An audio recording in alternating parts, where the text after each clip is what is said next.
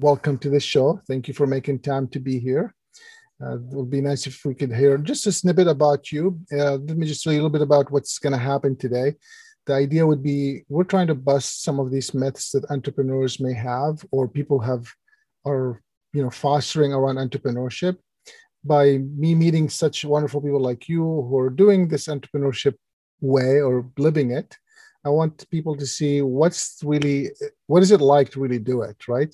Did you have experience in the past? Did you grow up with it? Did you just jump in it?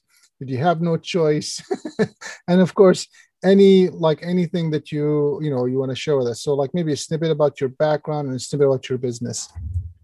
Welcome, Barbara. Thank you. Well, I went to school. I have a master's in public health and health education, and I learned about how to create sort of big scale education campaigns. And my husband at the time he's an entrepreneur really. And he started auto repair business. And he had an auto repair business and I helped him with it. And I worked in the business and I went to school and then we had children too. And I learned about business through that experience. And then when I was in grad school, I took administration and management classes, and we directly applied what I learned to the business that he had at that time. And then we had that business for 35 years. And I was always really interested in the part where we communicated with the customers. And auto repair is not quite as fun as chocolate, but it was fun to help people have their cars repaired and feel good about it. And it can be kind of a scary thing, and mechanics don't have the greatest reputation. And so I got really into helping smooth over that process of having people get their cars repaired and to trust the people who are working on their cars and sort of help change the reputation of mechanics as, really knowledgeable professionals. And so we created a business that way. And that business was a really good one. We ended up selling it in 2015. And my husband was from Ecuador. And we ended up going there to visit and found this little town, Mindo, that was really beautiful. And it was very lush and green, and the temperature's perfect all the time. And we ended up deciding to build a little house there. And because he's a serial entrepreneur, and the answer to every problem is start another business. We decided to, because we wanted fast internet service, to start a little internet cafe and just help bring in a little bit of money to help pay for that internet service. And then I had been roasting my own coffee for quite a few years just for fun. And we started roasting coffee and I started making brownies, and the brownies were very popular, but I didn't like the chocolate I was finding in Ecuador. I knew Ecuador was known for having the best cocoa beans in the world, but I didn't understand why I couldn't find good chocolate. So I started looking and learning, and I just learned all about chocolate. And then we bought some cocoa beans and made chocolate for the first time. And I was just blown away by how much more delicious it was. And this was pure 100% chocolate that had nothing, no sugar, nothing added to it. It tasted so much better than any chocolate I had ever had before. I was just like, this huge disservice has been done to people destroying chocolate.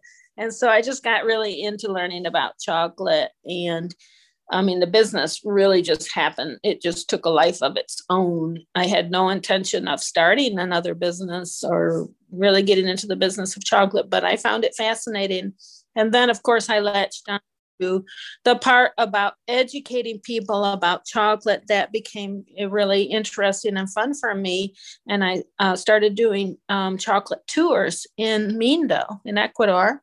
And it's a touristy town, so we get a lot of people coming through, and that took off like crazy, the tours. And a couple of years ago, not last year, but a couple of years ago, we had 12,000 people come, and 12,571 people came to our tour, and so that. And then they buy chocolates, but it was, it worked out really well. And it's gearing back up now, but it did come to a halt. And we also have the cafe grew into a pretty big restaurant that, it was started out at seating about 40 people. Now it seats 120 people. And we have some pretty big groups coming through. We have a lot of birders because Mindo is known for birding.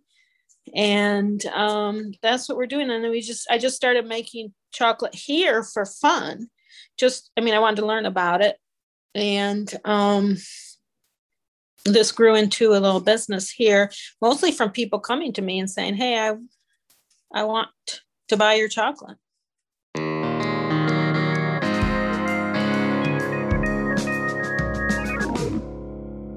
That's incredible. I know. Zingerman's was one of them. They were so excited that they wanted us to sell their chocolate. They wanted to buy my chocolate, and I hadn't even started yet. They're like, "Oh, we'll help you with packaging," and so it just grew like that, really. Wow! So it was all by accident, not knowing much about it, and you were being an educator. You started digging deeper, and you learned more, and it became a nice business right now. That's awesome. We were talking about less than 5 years. Well, no, it's 12. It will be 12 years in November. 12 years. Okay. Yeah. And we sold our other business, but we were doing this one at the same time. So are you still now having the cafe as well as the chocolate, or is it one or two, or what's happening? No, the cafe is coming back. It's really, it closed down for quite a while. We went from 20 employees down to, at one point, I think we just had one part-time because we closed it down. Yeah. And then it just gradually started coming back little by little. Yeah. And now I think we might have maybe 9 or 10 people. My daughter is now running the business in Ecuador. Fantastic. This is really exciting, and it's nice to hear the story behind what you might see, and I'm sure there were some really nice days and there were some really bad days. Would you mind sharing with us, like, how long did it take you to even start making any money that you could even pay yourself? A long time. A very long time. Yeah. We put a lot of money into it. This is when we sold our other business. We just invested, and I am making a little bit of money right now, but really not as much as my chocolate maker makes. But it's, I'm very optimistic, and I'm learning a ton about how to make a business work. And it's mostly a lot of really hard work and a lot of not giving up and not letting failures bring you down, and just keep moving ahead, and not really thinking of it as a way to make a ton of money so much as a way to do things that I like to do.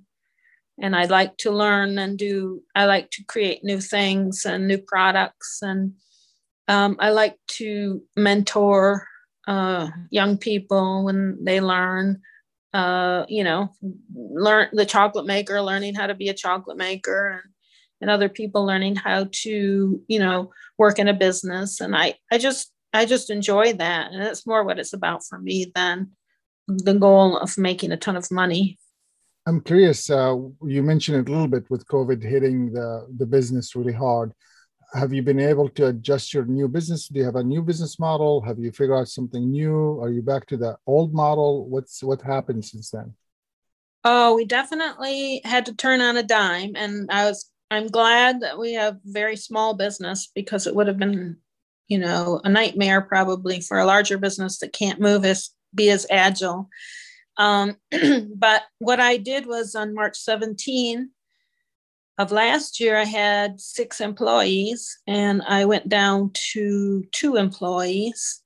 And one of them was a graduate of Michigan Tech, and I hired him to run our tours and classes that we were doing here. And they were doing really well enough to get a full-time person. But when COVID, on March 17th, I said, okay, I'm going to have to lay off everybody except 2 people. And then the one person from Michigan Tech, I said, we're doing online sales. We are really pushing the online sales because that's going to be our, only savior, because all the businesses that we were selling to were closing down or they were too frantic trying to figure out what to do, that our ordering our products was minor. They didn't want to deal with things that weren't really important. So we lost a lot of our wholesale customers, which was most of our business.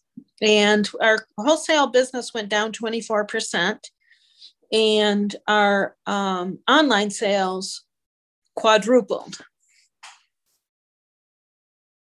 So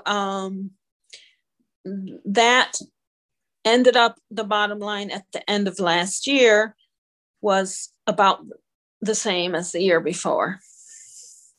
Yes. I worked about 4 times as hard as I worked the year before. But you started a new business in a way, right? I mean, this being online is a whole nother business that you didn't have.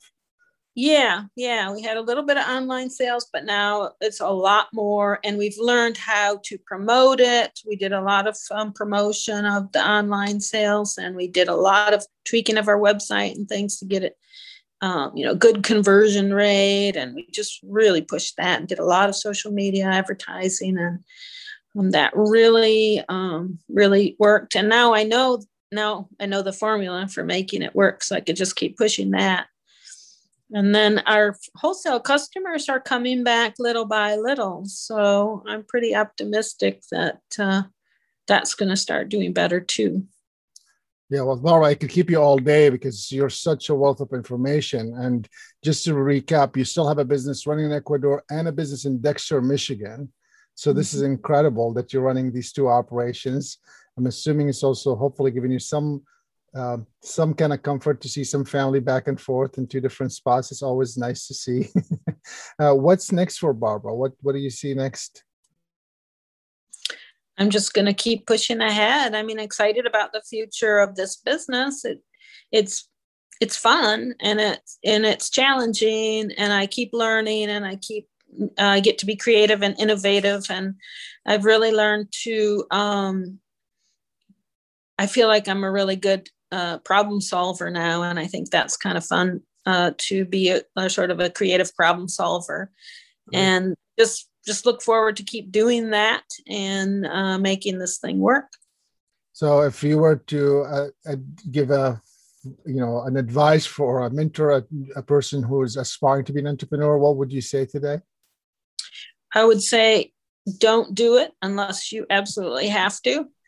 It's like having children. That's what I always say. If you do not want children unless you have to have children, because they're a lot of work and it's not easy by any stretch of the imagination. Push back. You just had children and had businesses. I know. You told me not to do it. And that's how I learned. Multiple times. No, I had to have children. It was not an option for me. Okay. It was a good choice because good. They're all adults now. But so yeah, we're hoping that the business becomes an adult one day and take care of itself. Getting there. It's probably a teenager now, so it's still hard. But yeah, it's getting there. Barbara, thank you so much. I really appreciate your time and making this happen, and we'll stay in touch. For those who want to come buy more chocolate, what should they do? They should go to www.mindochocolate.com. That's the best place to get it. Thanks a million. Have a great day. Okay. Thank you.